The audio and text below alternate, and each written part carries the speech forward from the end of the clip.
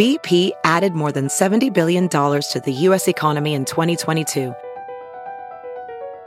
Investments like acquiring America's largest biogas producer, Archaea Energy, and starting up new infrastructure in the Gulf of Mexico.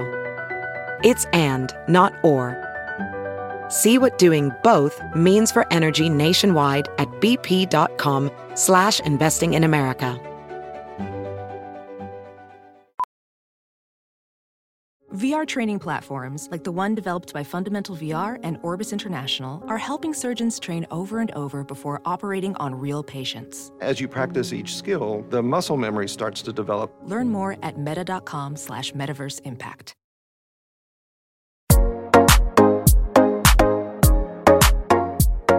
Hello, everyone, and welcome to Freckled Foodie and Friends, a podcast focused on making healthy living approachable, hosted by yours truly, Cameron Rogers. Hello, people. I'm here in my apartment, so apologies beforehand if you hear any sirens in the background. You're not getting pulled over. Someone once said that they pulled over to the side of the road because they heard a siren. I'm here with my dad. Hi, Dad. Hello, Scout. How are you? I knew you were going to say that. I'm not great. predictable. How are you? Oh, wonderful. Thank you for joining me.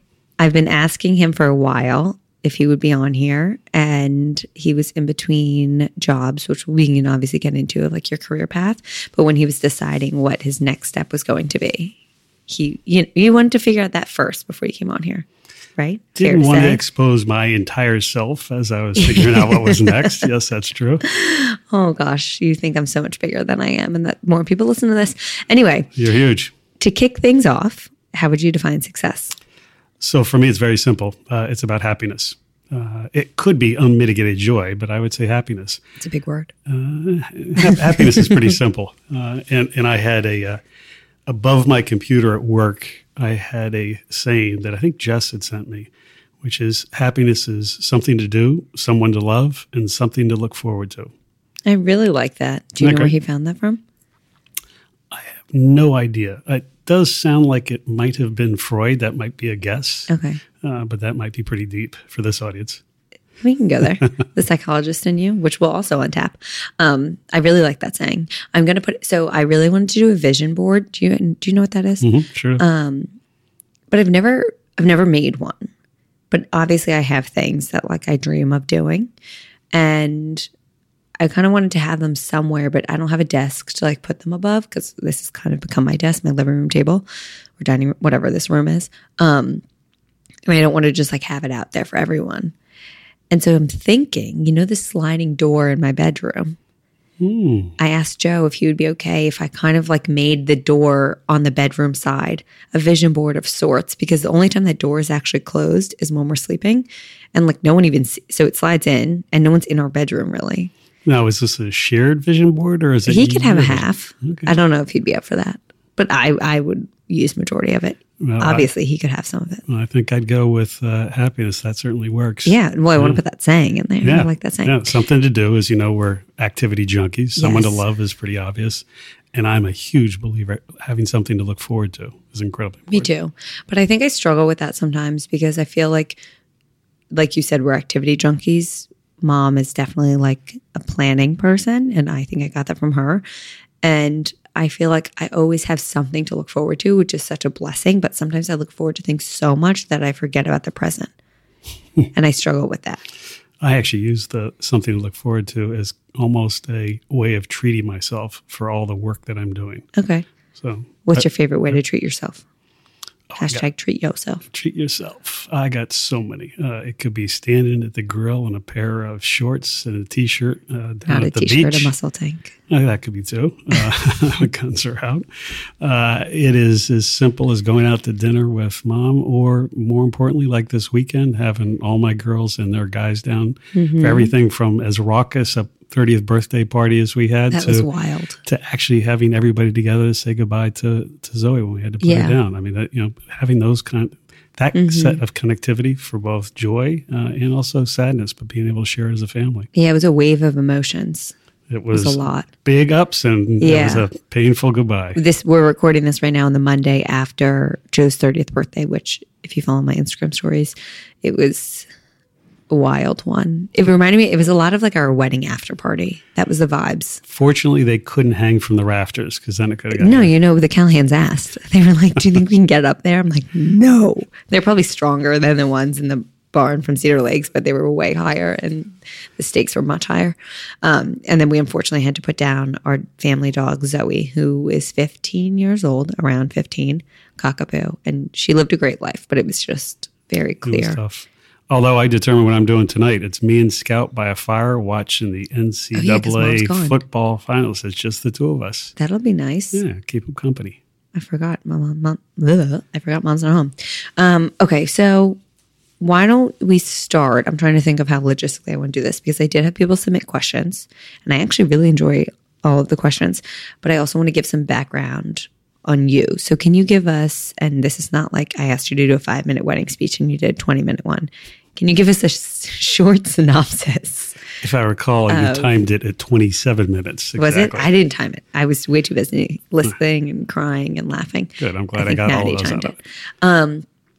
But can you give us your kind of brief history of where you're from, what you do, what you've done? Sure. And then we'll obviously dive in deeper. So raised in Columbus, Ohio, largely by a single working mother. My father died when I was 6. My mother ended up remarrying when I was roughly 13. We moved to Philadelphia. I moved from Columbus, Ohio, a town in Upper Arlington, a town that had no racial diversity, no ethnic diversity, not even religious diversity, to Center City, Philadelphia, which we can get into. And you lived in Center City, Philadelphia? Right across from the Art Museum.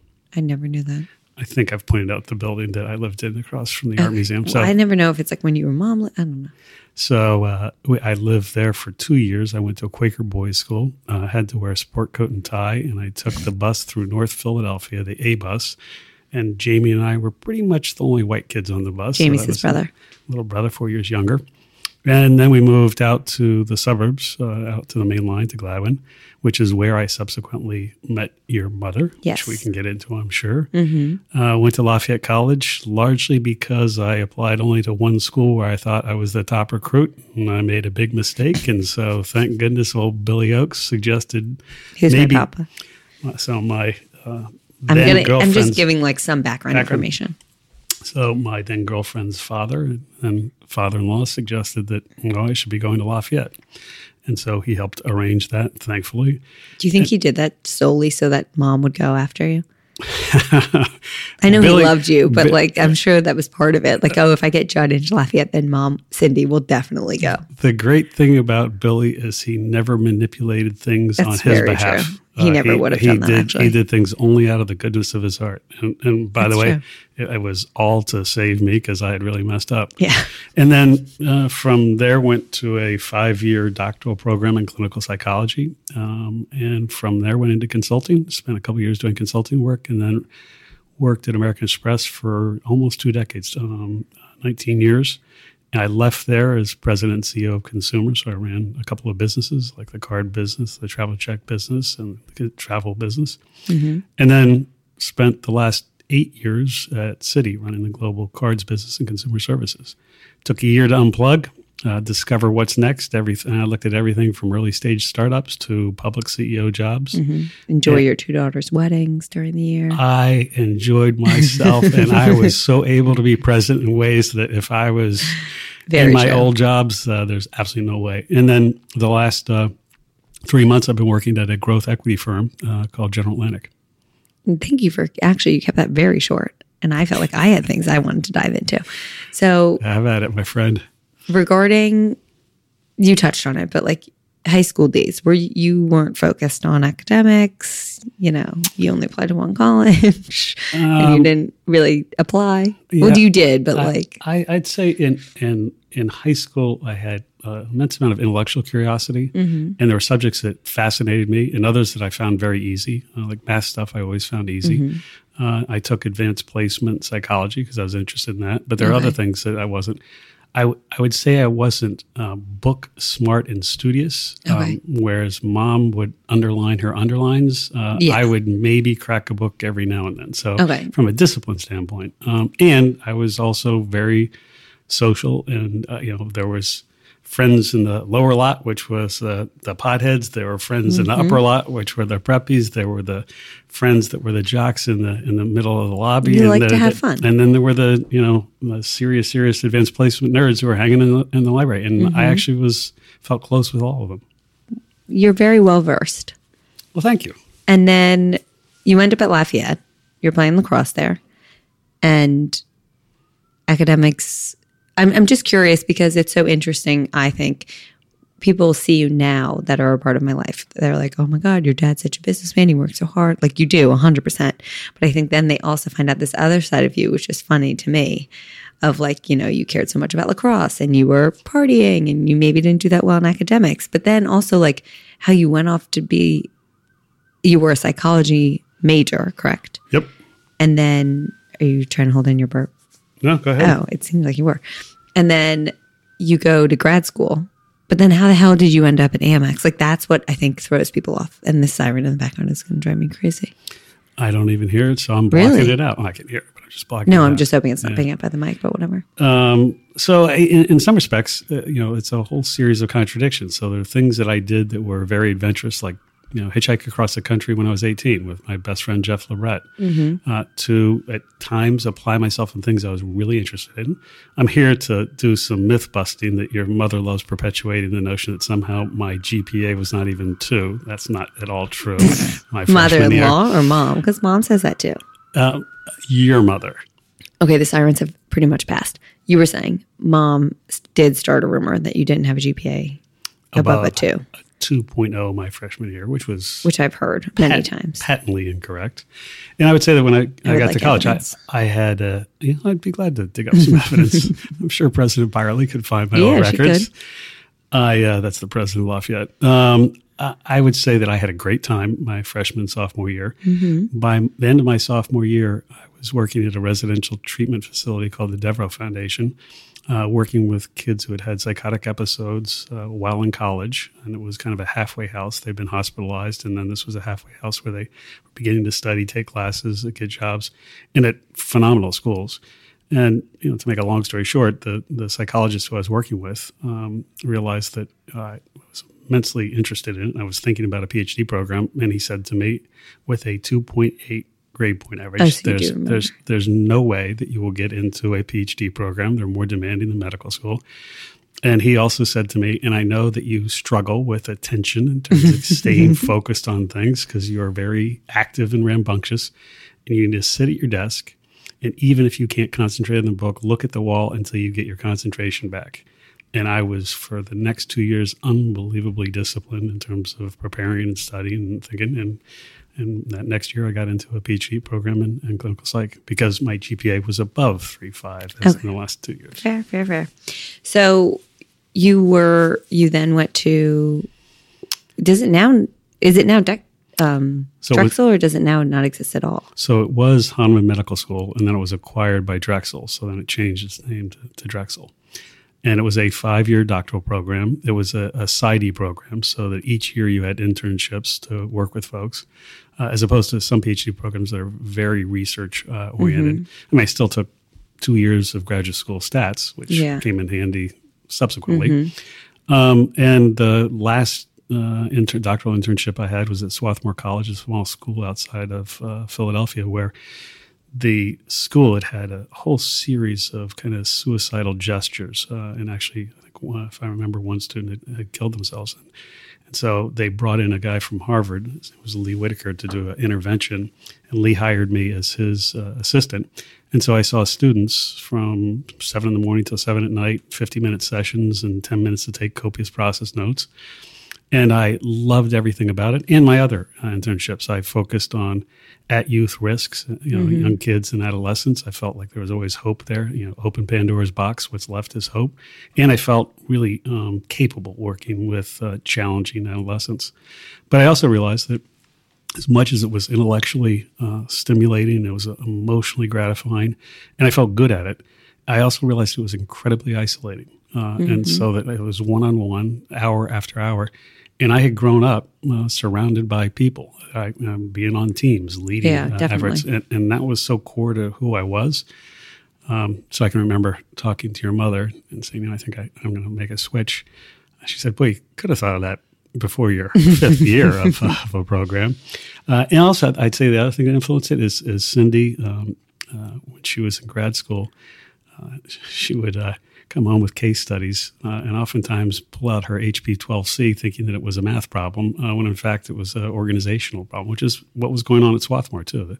Just the pressure they put the students under. It wasn't like somehow the student body was different.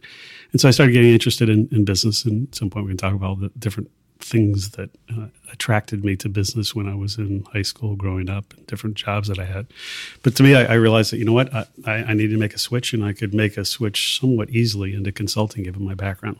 Mm-hmm. And I think what you said is, it definitely resonates with me, because I think it's something I am constantly thinking of or brainstorming and consciously aware of, going from a very team-oriented job to now being on my own. And it is 100% can be very lonely, which is why I've made certain changes in my life, such as getting Charlie to just be in the apartment when I am here, but also making sure I'm taking more time to be in group areas and conversations. And I have a group of girlfriends that we talk about as if we're colleagues, like talking about what we're doing and what we're charging for certain things and vice versa. But it's amazing for you to have made that switch. Did you feel when you entered, I almost said JP Morgan, when you entered American Express, did you ever feel any sort of as if you were behind? Because all these people, were you older than the people that were starting with you? Like, were they right out of college and you were kind of older and you were like, oh, I've just done 5 years in grad school, like for psychology, something so different, but obviously applicable? Yeah, it's a great question. I honestly don't remember feeling that way. Mm-hmm. I don't think over the course of my career I've ever been very attentive to like the level, like who's doing what, who's my age, what background do they have. I was obviously surrounded by all MBAs. Nobody had a PhD in clinical psych. And I wouldn't say that was something that acted as a differentiator in a positive way. It was, right. But the fact is that, it was the work that actually differentiated. And I also felt like I was in an environment that was a true meritocracy. Like if you got shit done, if you knew how to operate, and you were good operating as a member of a team, that ultimately it shows up. And so I didn't necessarily feel behind. I guess the other thing is when I went from consulting, in a long story I won't share, but I basically, on a consulting assignment, I said to the head of HR at American Express that I didn't think that we should do this project. Mm-hmm. She turned to me and said, are you telling me you're what level at the consulting firm? And are you telling me as head of HR that you're not going to do a multi-million-dollar project that I'm asking you to do? And I said, well, I guess if you put it that way, yeah, I guess I am. Mm-hmm. And she said, I just want to make clear, this is a multi-million-dollar project. I said, yeah, I just don't think this is what is needed right now. Gave her a couple other thoughts. She goes, okay, thank you. I got back to my office, and the head of the region, the Eastern region, called me in his office. And I said, is this about the conversation I had down at American Express? And he said, absolutely. And I said, so I'm in trouble? And he goes, what do you mean? And I said, well, I did say no to a big project. And he said, no, it's just the contrary. That's what we'd want people to do. I'd be very clear about principles in terms of how you make decisions. So that was very principle-driven. But by the way, Bonnie, the head of HR, would like you to come back down and talk to her. And I said, about? And he said, well, she'd like to talk to you about a job down at American Express. And I said, so I am in trouble. So that's, okay, I never knew this. Yeah, so I said to him, so I am in trouble. You tell me that I have to leave the firm? And he goes, no, just contrary. Of course we want you here, but American Express could be a great place to work too, and the head of HR is interested in you. So sure enough, I went down there, and she convinced me that I should work for the chairman of American Express International on a big strategic project, reorganizing things. And then the extended play version of this. And so I 2 days before I'm to start, she says, oh, could you come back down and talk to Rick and I? I said, Bonnie, I already gave notice. I don't have a job. Are you telling me that there's not a job there? She goes, no, come down. We'll talk. I have a great conversation with Rick, who was chairman of American Express International, and go back to Bonnie's office. And Bonnie said, so did he tell you? And I said, tell me what? And she said, he didn't tell you? I said, Bonnie, what's going on? She goes, come on, I'm going down to his office. She walks down. She goes, Rick, how could you not talk to him about how we're thinking about him for American Express? And Rick said, well, he's going to work on the big project for me, and I guess you want him to be your head of international human resources. And I looked at him and I said, personnel? She looked at me, she goes, it's not called personnel, it's called human resources. And I said, but Bonnie, I've never done any of that. She goes, well, you got a PhD in clinical psych and you seem to kind of know how to solve problems. So I got home that night and I said to Cindy, I thought I was running a big strategy project for the chairman of Amerispress International, and I've just been made head of international human resources with 4 VPs in each region who are probably 50 years old reporting to me. And I said, I think it's somehow my career has just shifted, and I'm not sure it was a good shift. Wow. Well, it was a good shift. It was a good shift. We had an agreement that I'd do that for 18 months and then move into a business role. I never knew that story. So while we're talking about mom and this stage of your life, we talked about this a little bit on Mom's episode, she was also a guest on my show. If you haven't listened, it's another great episode. But I say a lot of times, like, Mom, I think, is given a little bit of the shit end of the stick of judgment when people see the two of you or like just meet you guys, because you've been so successful in your business. And since Mom has had us, she's from a young age of mine, she's primarily been her main job as just focusing on raising her children, which is a hard fucking job. But I think people just assume like she never, you know what I mean? Like, I don't think people understand. So let me flip it. No. I'm saying, I don't think that people assume that she went to Wharton and got her MBA and was an investment banker and all of this. Can you give us your side of the situation when you guys were dating and how that decision was made of Mom leaving her job? Sure. But before that, 3 quick things. Yes. First off, Lucy didn't believe it until she finally saw a diploma. She still claims she doesn't. I know.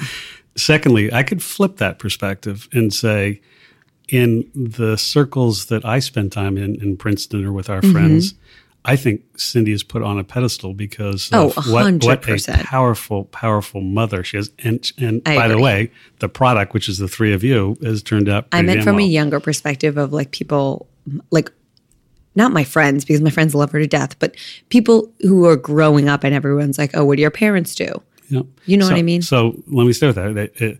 We had a holiday party at General Atlantic just back in December, and Cindy was there and met a ton of people, and the number of times that her career came up, her Wharton MBA, working at DLJ, being an investment banker, working on M&A transactions. And so very quickly people appreciate it, certainly in business circles. Yeah. To go back to your original question, I mean, first off, it was pretty funny when she was working in investment banking and making really good coin back then when we were young. I'm still working on my PhD. If you think there was a single person in that office that understood what the heck I was doing, right, or whether there was any value creation there, like what's your boyfriend doing? When they would do their offsites, I can remember one that was down in the Bahamas. The form that was sent out to all the spouses suggested attire, and it was probably all attire for females. All attire for females. That's not surprising. And the sign-up sheets for tennis was, you were signed up to play with women.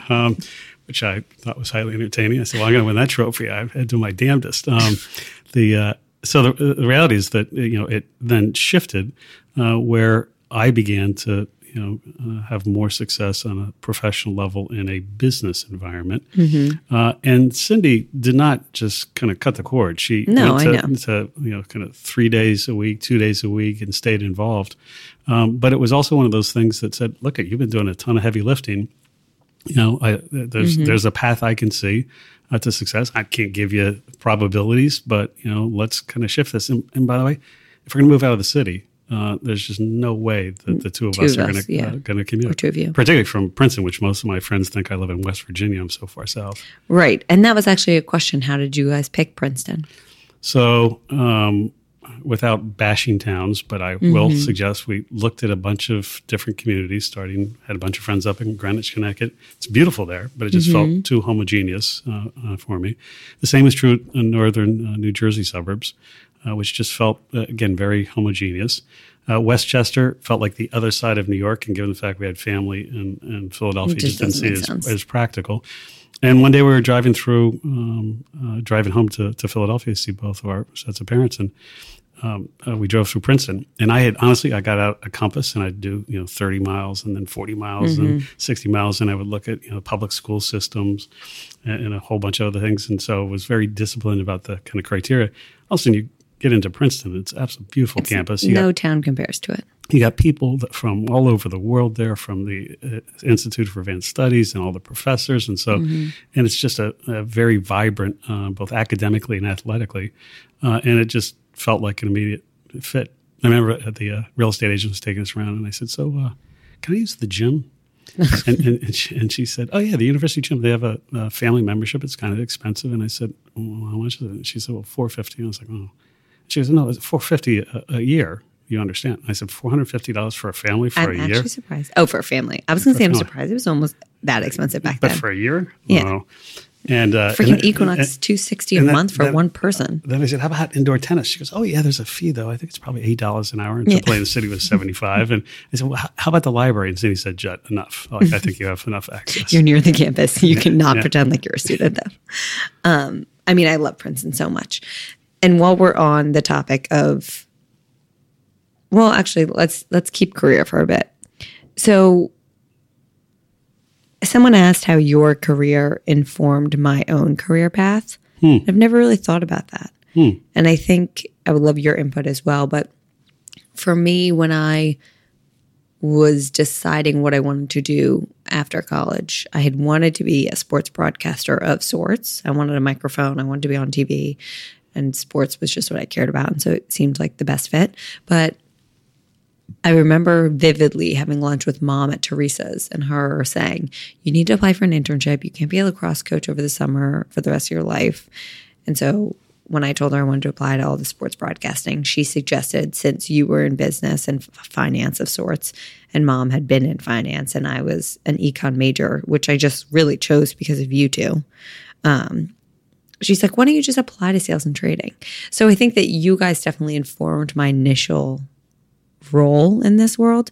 But I almost think that the work ethic had so much more to say on my career and call it success of what you guys instilled in me versus like what I actually was deciding to do. Because when I left to do what I'm doing right now, I think they were characteristics and traits that were very clearly laid down from you two, but it wasn't like I'm following your footsteps in this aspect. Yeah. You know what I mean? Like, I think the persistence, the really thoughtfulness aspect, not just going into this whole thing without really thinking it through. Like, I spent a year contemplating if it was something I could do.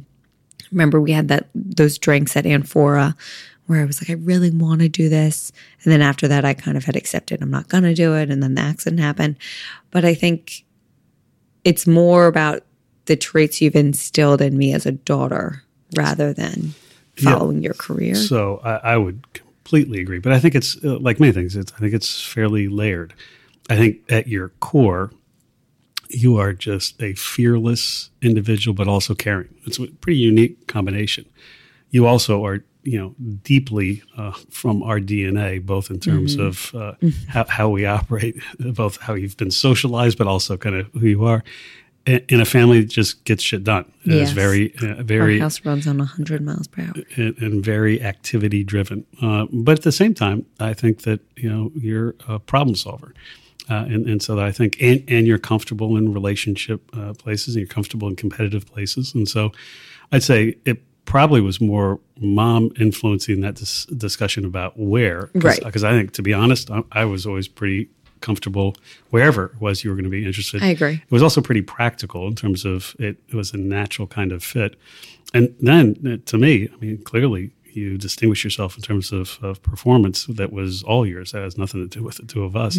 Making the switch to this, I think, was an incredibly courageous thing, of which, while we talked about it a whole lot, I think that you did all the deliberate things in order to figure it out, both trying to do it while you were working, having to have compliance sign off on it from JP Morgan. For my quote-unquote babysitting money. Yeah, to then figuring out how to make it work. And to go back to what you're talking about, and how to make it work. So if this is a slightly isolated profession, how do you build a network around you that creates that connectedness? The other part is you don't know where this is going to go. I mean, there could be a big team of people working with you, and you could build it into something. Whereas the discussion we're having about my work in psychology, that was just the lane lines were locked. Right, that was your role for the foreseeable future. For the next several decades. Whereas this one can evolve organically in ways that are kind of fun and in ways you can influence, like bringing a group of people together. Yeah, no, I agree. And I love that about this role. It's something I obviously am a planner, so I struggle with knowing. I have a fear of the unknown, so I struggle with the fact that I don't know what's exactly to come. But then I also try to look at it as it's really exciting, and it's getting me to places that I never would have guessed. And while we're on that, another person asked what were your thoughts or views when Cameron left her corporate job to pursue this new career? Dun, dun, dun. Proud. Absolutely proud. To me, it was very easy to be proud of it because it was a courageous decision. It was a big move. But I'd say it was influenced by a couple of things. The conversations you and I had about the future of sales and trading, which I tend to agree with your belief that, over time, are all those activities really needed? Couldn't that, in fact, just be replaced with definitely data analytics and basically digital assistants that, be much more less error. So there was that very thoughtful conversation that you led, not me. In fact, I can remember you because I don't know that I ever gave you a lot of, other than being on a team, I don't know that I ever gave you finance-driven guidance because I can remember you calling me one morning at like 10:30 and you said, "Oh my God, did you see the jobless report?" And I was like, "What, are you kidding me? I run a long tail business that is a flow business. I don't look at transaction stuff." And then I can remember you before you accepted your first second internship, you called me and said, I think I'm going to have 3 offers. One in the muni group and one in high yield and one in some other group. And Dad, what should I do? And I remember saying, Cammy, I have no effing idea. And you're like, Dad, you're in finance. Well, that's like people always ask me, and I'm sure you get this too, like, oh, what should I? Like if I said I worked in sales and trading, they're asking me questions about like 401ks and long-term investment plans. And I'm like, that's so different than what I'm doing. I ran consumer businesses. So the institutional side, I spent time with those guys on management committees, but I didn't spend time in terms of how they operate. And I remember my advice to you was, well, who do you think is the best team? Who has the best leadership? And where do you feel? Because that's what, and so that kind of coaching, I think, we delivered, but not precisely what to do. And so when you had decided that you were going to do it, you'd already thought about the future of the career that you were in. You'd already spent plenty of time talking to Joe about it. That was obvious. You'd already saved up money and were very deliberate about kind of what your burn rate might be and how long which is what I talk to a lot of early stage startups about in terms of how they do what they do and how thoughtful they are about what's realistic versus what is maybe mission driven and purposeful and, a moonshot, but not a clear plan. I thought you had a very clear plan. Thank you. Yeah. Thank you very much. And someone also actually asked, what are 3 things that you would suggest people do to help with their career? Or another question was there any career advice you gave your daughters? And I think you answered that in the sense of your advice was always more team-oriented around sports, which I think obviously is applicable to career. But it was more personal traits, less this is how you do your job. Yeah, it's tough to give universal truths or some broad, how do you be successful? Because different careers and different industries have different kind of technical competencies and But if I were to kind of distill it to things that were always important to me when I was interviewing people or when I was evaluating talent or when I was evaluating performance, which may be the way to think about it, is that, if it was leadership, I was a huge believer that leaders needed to listen hard, to talk straight, and show that they care. So when I was looking at leaders, those 3 dimensions were, and by the way, a lot of leaders don't have all 3 well developed. Those that do create incredible followership, like, teams will follow them anywhere, including if they leave. The second is that I'm a big believer in interviewing and assessing talent in kind of grit and humility and a willingness to learn. I would always ask a lot of questions if I was interviewing somebody about times that they'd had a challenge and how do they overcome it. Right. Because grit to me, like you want people around you that are going to like show up. Or I heard you say, leave it on the field and you're right. That's kimchi baby kind of. Kimchi baby. Yes, it might sorry, be. Sorry, Dave. And the second, is humility. Because you don't want to work with jerks. And people that are humble always tend to gravitate to problems and feel comfortable solving them, but not telling people what to do. And, so those become, an important kind of, and then a thirst for learning and intellectual curiosity, open to learning new things, because you don't want people who are just going to pave the cow path and just keep doing the same. And there are a lot of people definitely that it's most comfortable for them just to get into a routine and not change it. And that just doesn't work in my mind, in life and relationships and in work. So, that's where kind of trust. Those a lot. And then I work guess, hard, stay humble. Yeah. And something you said regarding humility of like you ask people, what obstacles they faced and how they overcame it. I was recently actually in the article you sent me of like the advice entrepreneurs gave over 2019. Do you remember emailing me that? From First Round Capital. Yeah. From Josh Kaufman. One of them said it was regarding interview questions, and this woman was providing her top 3 like interview questions. And she says, everyone always has, which I totally agree with, an answer in their back pocket for what's an obstacle you face and how did you overcome it? Because it's a very classic interview question. You're most likely always asked that. So she asks, what are 3 obstacles? Because she's like, everyone always has that one.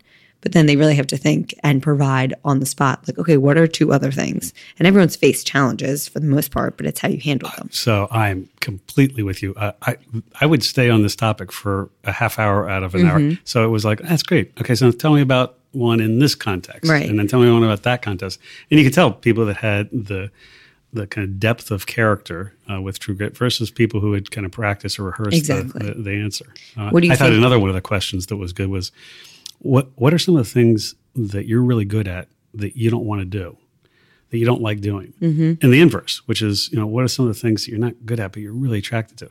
Because you can't believe how many times people will apply for jobs convincing themselves that they're going to do it. Yeah, that's what they talked about in the article. Oh, did they? Yeah, they did. Of like, this guy said, or female, I forget who wrote this in, but I'll ask, what are things you don't enjoy doing that you're good at? And then they'll literally word the exact title of the job they're interviewing for. I'm like, do you realize that you're saying all of these things that you don't enjoy doing is the exact role that you're sitting down here to apply for? What do you think the hardest obstacle you faced is? I've had countless. The first that comes to mind in terms of kind of temporal sequence is the loss of my father. That's what I was going to say. Age 6, that's crushing. He'd been ill for some time, but that completely changes your world. I mean, it just rocks it. It changes everything.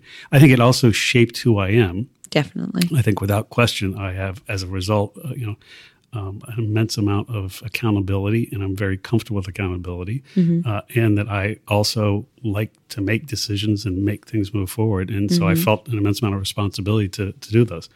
Probably more than I actually could digest or execute. But so I'd say that without question. I'd say, foolishly applying to just one school because the coach at a top lacrosse said you're my number 3 recruit, and then being incredibly undisciplined and handwriting an essay and scratching things out and turning around. I wish we could get our hands on that. I can visually picture, because I actually whited things out, and it was just 2 paragraphs in my essay. It was not. And he actually called me back and said, what have you done? The admissions office, refuses to accept you. I said, Coach, you said you have 7 recruits that you get in at UVA, and I'm in your top 3, and so I'll rewrite it. And he goes, Judd, there's no do-overs. There's no do-overs. And that was one of the crushing lessons of my life, which is, when you show up, be fully show up.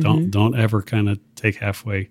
Think about how different your life would have been had you gone to UVA. It's all those things, like I think about this all the time. Like, what if I had gotten into Lawrenceville, which I was so upset at the time and embarrassed by, but then I would have never met Joe. Like you probably wouldn't have stayed with Mom if you were at UVA and she was at probably Lafayette. So, I'm a big believer that, life is about recovery. And it's, when you face adversity, how do you press on? How do you figure out? So I could give you a handful of other things that were, challenging and how you adapt to those. But I think the other part is I don't spend a lot of time thinking about the what if. So it's very funny. Right. I don't connect those kind of things. To me, it's just kind of, I was fortunate enough that things moved in this direction and call it kismet. And I'm damn fortunate the way it turned out. Right. I think it was someone asked me once, when have you ever been turned down? Like what, I forget what the exact question was, but when have you not gotten what you wanted, basically? And I'm like, Lawrenceville was crushing. God, I get that all the time. At PDA soccer, Lawrenceville, the sports broadcasting that I actually wanted to do. Like the latest, I mean, now it happens all the fucking time with like brands and stuff.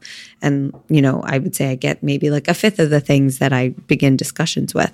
But, I asked for an early promotion. Had I gotten that, I probably would have felt like a guilt of having to stay at JP Morgan and wouldn't have left after the accident to do this. So it's not about what happens to you, but it's how you react to it, I think. And the other is that I think you as an individual are very purposeful.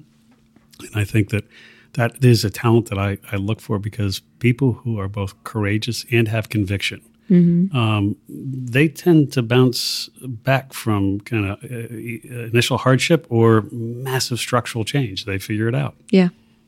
And someone also asked, now that we're speaking about me, where is that question? Oh, what would you say I was like as a child versus how I am now? Well, fortunately, your attire has improved dramatically. Thanks. From the days of wearing Drew King's board shorts to school. Yes, it was not the best look. I thought it was the cutest damn look in the world, and you were a little tomboy, and it was absolutely adorable. You also were a sweaty little mess as a kid. It was I still am a sweaty mess. You saw me at Amy's wedding. Your hair, well, that's because you were dancing up a storm for 6 hours. But I would say that character that is common but gets expressed differently is your determination. Even as a young kid, it was so clear how determined you were. And the pictures that I have in my office of you, that even your facial expressions just show, just unbridled, determination, and also joy. So that you had a very expressive way.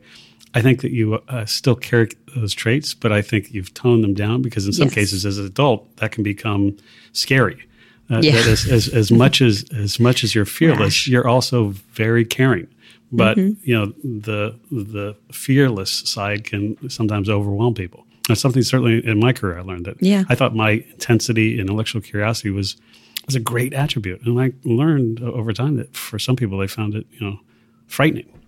No, I agree. Sometimes you got to dial it back a little, or direct it in different things. And then I think the other so I think there's more common than things that I have agree. changed. I feel like I'm the exact same person as I was as a child. When I think about your undying loyalty to friends, people around you, I mean, you are the most intense of anybody I see in terms of friends and keeping them close and doing things. So I actually, to me, it's the same common traits that are really positive, that have just evolved as you've grown older. And a lot of people are curious on your thoughts of raising 3 daughters and being in a house with all females. So I want to touch on that. So, I mean, it's a lot of the same questions, but we can start by, how was it raising only girls? And what do you think the hardest part was, being in a house with all girls? So I would say it was an absolute blast. And I was incredibly fortunate, and never did I ever have the thought, God, I wish I had a son, or I've always wondered that, because you've never ever once said it. And I never felt it. And I think it's. But did you want boys? Like I didn't have a view one way or the other, boys or girls. Because I joke that we will have 10 children until there's a boy. So there are people, both men and women, that have very hard set lines about what they want. To me, it was more the act of raising kids and having the sheer joy of what they bring. The advantages of that. So one is, look, having been raised by a single working mom largely, having grown up with Cindy's family. So we started dating when I was 15. Right, and mom is one of 3 girls. She had 2 sisters, and they were like sisters to me. That shaped how I thought about women and raising kids. I also got to see how their father, Billy Oakes, parented them, and he was one of those unbelievably 100% available, caring. Even though he worked his butt off, he would always be present, and he gave unconditional love. So he set very high expectations in a kind of fun way.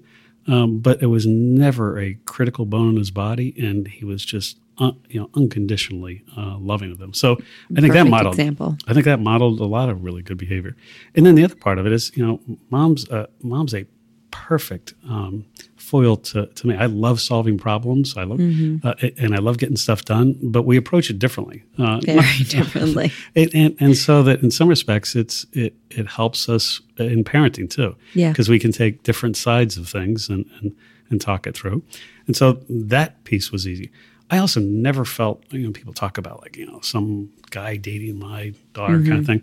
That was fun for me to have, guys around the house, but it wasn't like the most important thing. And I never felt like I had to be overly protective because I felt like you guys were really strong. You had really strong morals, that you were a strong character. You didn't take crap, all three of you, in different ways. And so I didn't, I was thoughtful about, where you're going or checking in or things like that. So that part wasn't hard. And then the reality is, as a family, we were so close. So the stuff that we did together, it wasn't gender based. No, not at all. Yeah. You also raised 3 daughters who, it's not like we were playing with Barbies 24/7 and only wearing pink tutus.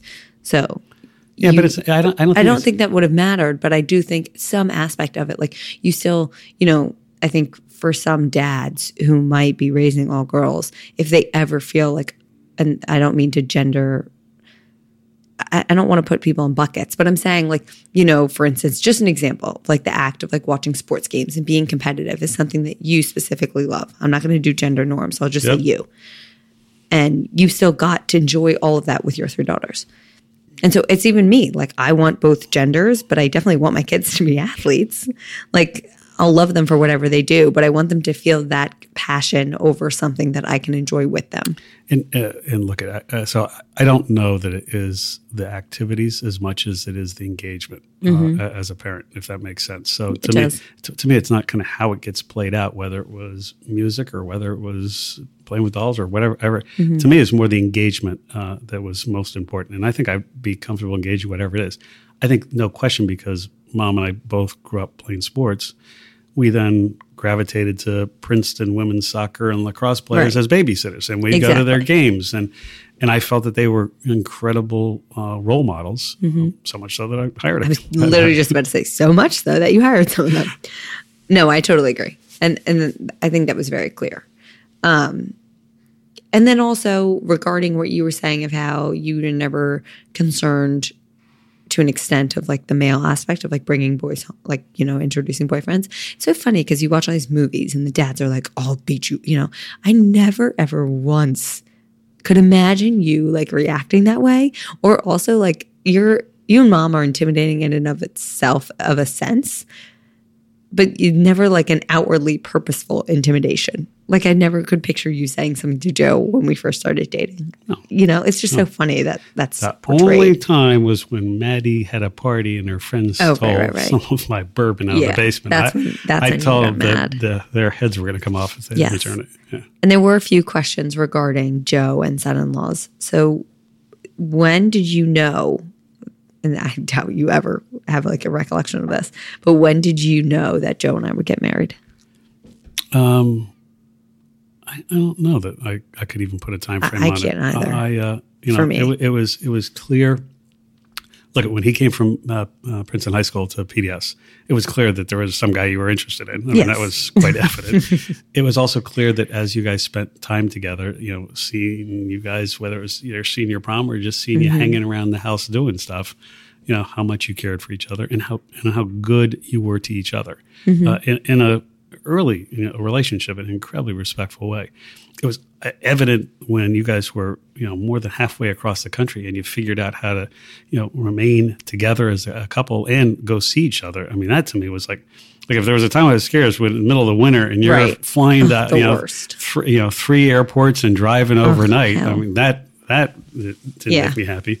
But, seeing your relationship evolve, and like any relationship, it continues to hopefully grow and evolve in more sophisticated ways. And so, now the conversations that may have been adolescent or young adult conversations that were behind closed doors, I see you so often engaging in them publicly in ways that are very comfortable. So it's just become almost second nature. Yeah. Which basically says I can't, I don't have an answer. It's hard for me. There was like one moment where I kind of remember being like, oh, this is for sure after college, thinking this is for sure who I want to spend the rest of my life with. There's not that there were doubts, but it just became very clear to me that we're adults and now this is going to be the decision. It was pretty evident to me that day on the beach when he surprised you. Oh, yes, when he proposed. That probably was clear when he asked you also beforehand. Yeah, precisely. Then it became clear. And how is it being a father-in-law now? Like, because now you do have kind of sons. And we can group Tyler into this whole situation. I mean, just think about this past weekend. The joy. I mean, go back to where we started this conversation. The joy that I have, one, seeing my daughters with 3 fabulous guys that are different in unique ways, but also get along, incredibly well. And to watch the love that each of you has for them, to then see the joy that it brings Mom, because she has such a blast, both collectively with that crew, but even individually in conversations that I see her having with everybody. So that is a blast. And then for me, it's just, I'd say it is the role that they play in making you happy and also being part of our family. So the fact that all 3 of them find ways to be comfortable with our family routines, because we are a family of traditions. We have deep-seated traditions. And so it's unbelievably nice that while each of those families and those guys have their own traditions that are all different, that they're able to join ours in ways that feel so incredibly comfortable. Yes. Watching Carl DJ is, Joe and Tyler are like humping each other with their shirts off. I think, fortunately, I went to bed before. Oh, you were? Yes, you were in bed before. Joe, were you there for when Joe did the performance of taking the jersey down for the rafters? Yes. And Magic Mike, which Kyle had done before him, which was equally as entertaining. But they had like a song. Yeah. So it was an interesting night. I just want to know whether the ribbon dance came out. Then that's when it happened, and then Mom started doing it as well. And do you have advice on parenting at all different ages and phases? Because Mom, in her episode, it was interesting that she said, I never realized how differently you have to parent each child. And I never thought about Nana, my mother's mother, parenting me differently than Susan, my mom's sister. So she then, I think, came to that realization as a mother of like, oh shit, I have to parent Cammie very differently than Lucy or Maddie. Do you have any advice on that? Of like navigating that? So a couple of things.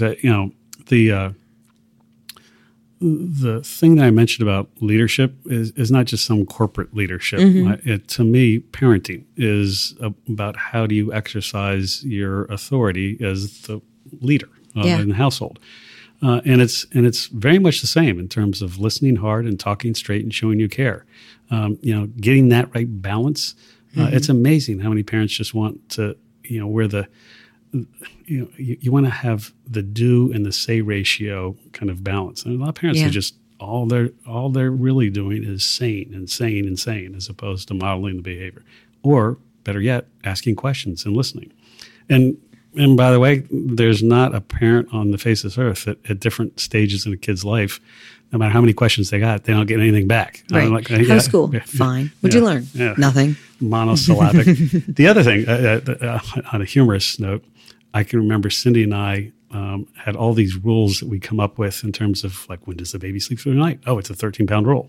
When they get to 13 pounds, they sleep through the night. That's what everybody said, which may be attributable to why Maddie was. I was going to say, is that why you gave Maddie peanut butter to just get her to sleep through the night? The second is that developmental milestones when in infancy are worth understanding, because every time that as a parent you think you're going to go out of your head because your kid is screaming because they're teething, and what you saw with Charlie when he's teething. No, I know. It's just it's brutal. I feel the same way. And it gets to the point where it's like, oh my God, will this ever end? And what you have to remind yourself in 6 months, whatever that developmental milestone is will end, and probably within 3 months. And then in 6 months, you will be on a high. And you will be convincing yourself that your infant is the most spectacular kid with no rough edges and anything that ever has to be corrected. That's where I am right now with Charlie. And then, and what I was about to say, and then you got to remind yourself, in 6 months, I know. you'll be in the depths of hell all over again. And so that just preparing Just a yourself for roller those cycles. coaster. Yeah, preparing yourself for that beta, those big cycles. Of, the only problem is as kids get older, those cycles elongate.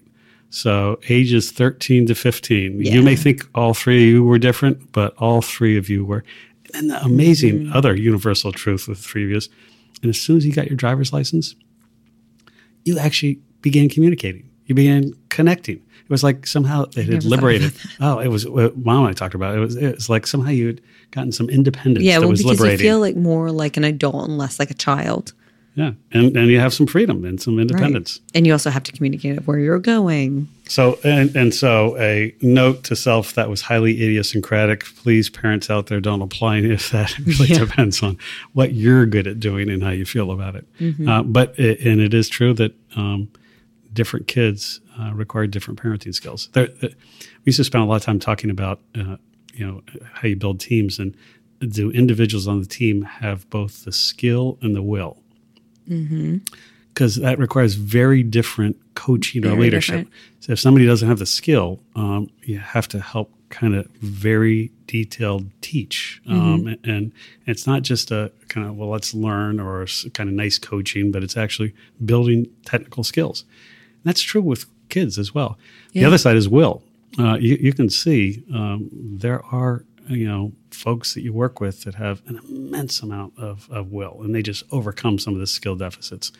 The same is true with kids, that, it's not just kind of how they learn, but also how they build the willpower to take setbacks. Because I think that as a parent's job is to create resiliency so that kids know how to, cope and come back at stuff. Because your kid's going to face them no matter what. Yep. It's just a matter of how they react. What would you say your proudest moment as a father is?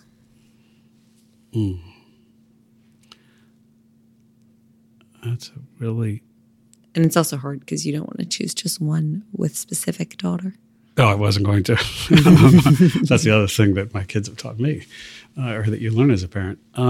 It's easy to do the reflexive, like your wedding or Maddie's wedding. I think it's any of the places where I've been able to observe each of you do something with incredible competence. And that incredible competence can be incredibly kind to somebody in an unexpected, that unexpected act of kindness that is like, wow, I'm just so proud. So I wouldn't say there's one big momentous, like, oh yeah, graduated college, but it's more the kind of collective assembly of little moments of joy and pride. What about specifically for me? Then you can exclude. I'm just saying, someone else submitted that question, but this allows you, if there is a moment. Yeah, I think, what I said applies to all three of you. I can't, there's not there's just a collection. Like I've got a rush of images coming through from, seeing you in PDS doing things that were remarkable, seeing you in PDA not playing, but being so unbelievably committed to doing things. Seeing you with your friends, seeing you with people who are in need, when we've lost a family, somebody's family member or others, and how you seeing the depth of your caring. When I came home from 9/11, I mean, you had the most intense reaction. Yeah. But it made me love you tons. To seeing you, even seeing you get knocked down and, get back up, on the cross field, and just, and you were the smallest smallest kid out there. I remember you saying to me, Dad, did you see those your freshman year? Dad, did you see those Navy girls' necks? And I said, no, I didn't see this. This is after the game at the tailgate. It's because, Dad, they didn't have any necks. They were the biggest people their heads I've were ever on been on the field with. I remember stepping onto that field freshman year when I was so small and just getting freaking rocked. And that was the biggest thing for me. It was like college lacrosse is just a different speed. But then your senior year, I can And the remember you strength. walking off that same field in that football stadium and having lost by just one goal. And it was pretty damn close to tying them in that last second. Yeah. So that was one. I'd say also that, seeing you progress at JP Morgan, like, when all of a sudden you come and say like, boy, I'm going to, they've given me BlackRock to work. It's like, holy heck.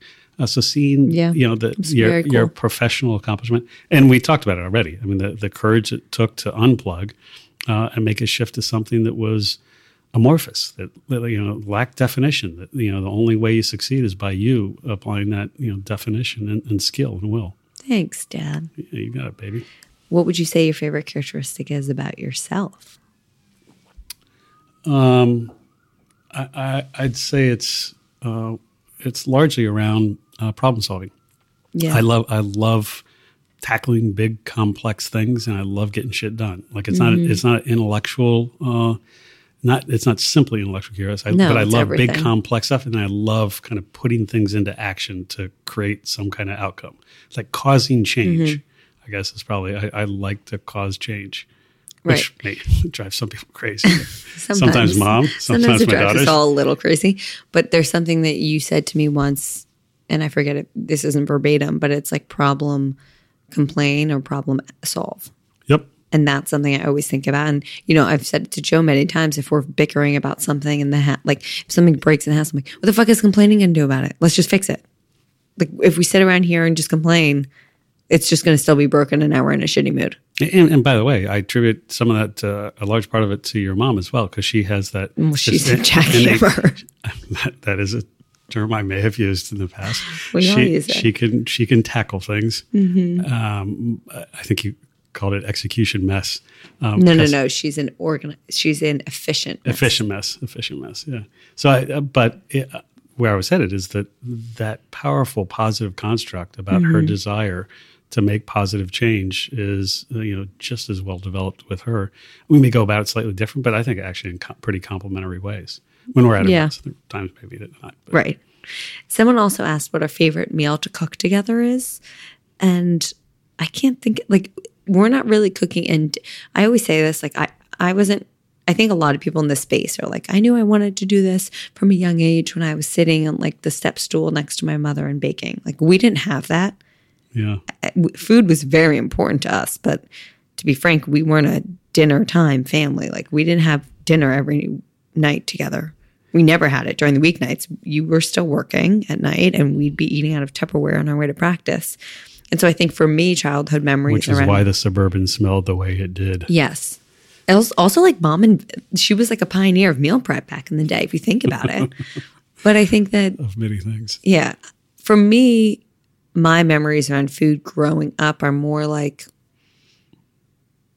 grilling, dinners, and then also Haven and cheesesteaks watching football. So it's funny. I think for some people, the joy of cooking is in the act of preparing things. Right. Mine's in the act of enjoying. And I was just going to say, I think as a family, we were much more around the sheer enjoyment of the meal. Definitely. And the experience. So, if we're going to be sitting watching football, let's go to Hoagie Haven and get cheesesteaks. Right. And Chuck's Wings and all that. Yeah. It was the joy of eating and eating together and sharing that. So and it's the joy of having three guys who are great at cleaning up. Oh, yes. Yes, that is very true. And I can unplug and just go turn on the stereo. Exactly. Speaking of food, and for our final question, what would the 3 ways to your heart through food be? So I have a few guesses. Okay, I want to hear the guesses, but I'll take the first I want shot you at to 3. go first. The first would undoubtedly be experiential, and I'm in some respects a creature out of habit based on loyalty. So one way to my heart would be to put me in any seat anywhere in Union Square Cafe. Right. Because that has such deep roots. When Cindy and I were young, we were working crazy hours. We'd get out of the office late and we would meet. either at our apartment on 11th Street and walk a couple blocks, or go straight to Union Square Cafe, the old one, the original, and sit at the bar. And it's not like there was like I could name a single offering on the restaurant menu. Everything. It was more the experience, just the whole hospitality experience and that's true both the original and at the new location. Totally. And all of Danny's spots. So Way to My Heart is experiential. I'd say a second one is anything to do with peanut butter applied to just about anything. Yep. Is a pretty simple. That was probably on somewhere in your hit parade. And a third is probably I actually do. The one thing I do enjoy doing is grilling. And so the Way to My Heart is, so that active preparation I can do completely by myself with a beer in my hand, or I could have a group of people around me having a conversation. But it actually is just this time where I can just unplug, unclutter my head, and be focused on the act of grilling. I love that too. So much so that I took it off of your plate a little bit. I was going to say anything. And by the way, I think I've been willing to share it too. You have been. I was going to say anything peanut butter. I don't know if this qualifies as food, but like your whole routine in the morning where you go get the papers and like coffee, no matter where you are. If we're like at the beach or at home, you know what I mean? I just like every morning if I'm up and you're not there, I know that's what you're doing. And then. So that. It's very funny. I was just talking to Mom about that. When I wake up in the morning, I wake up happy. Yes, like you do. Loaded for, like I'm thinking about stuff that I want to do. But the routine that I love, you're absolutely right, is that first cup of coffee, and increasingly in the last year, and then meditation. Yes, which you're supposed to do the I know. Vice versa, but it's fine. I don't follow all kinds of prescribed rules, as you've seen. And then, with that coffee, going out to get newspapers, which at some point I've got to get rid of that dinosaur habit because I've got every damn app on my phone as well as my iPad. But then also getting my second cup of coffee at my little boutique-y place. So whether it's Small World Coffee or whether it's Green Planet down at the beach. It's actually not called Green Planet. That's just what the cup says. Local Urban Kitchen? No. Green Planet on Arnold Avenue. Oh. Yeah, there's one there and a Mask one. Oh, yeah. I always thought you went to Local Urban Kitchen. And then Starbucks down in Florida. And by the way, that to me is a social act because I also feel like I know every barista, and oftentimes people will come in. So that I don't know if that's really a food-related Way to My Heart. But that's what I was just, I feel like experiential. And also my third one was like, you're such a grazer. Like you're such a snack. Like you'd be happy with just like grabbing a few things out of the fridge for lunch of like a thing of cheese and like a roll of salami and then like some crackers. You're just, I always vision you like grazing around the kitchen. Pop up to the core. That's what he did. And I will tell you, it's also when we're at restaurants, I think waiters and waitresses are astounded how quickly we get in and out because oftentimes we'll just order a bunch of appetizers and pick. And not all of us. You order, that's the other thing that you do. You'll order 3 appetizers and then you'll have like a bite of each and then you're like, oh, I'm full. In the U.S., having traveled a lot outside yes, I know where sizes are different. People just put so much food I on know. But it's just, without fail, every time that is the case. But it's fine. We take it home, we eat it. Yep. Thank you so much for being on. I love you. This was so fun. I love you so much. And I'm so proud of you. Thank you so much. I'm proud of you. See you. Bye. Thank you all so much for listening to today's episode of Freckled Foodie and Friends. I thoroughly hope you enjoyed it. If you could be so kind, I would greatly appreciate a rate and or review on whatever platform you use to listen to your podcast. Currently, this one's available on iTunes, Spotify, or Google Play. Please subscribe to make sure you're up to date with new episodes coming at you every Friday morning.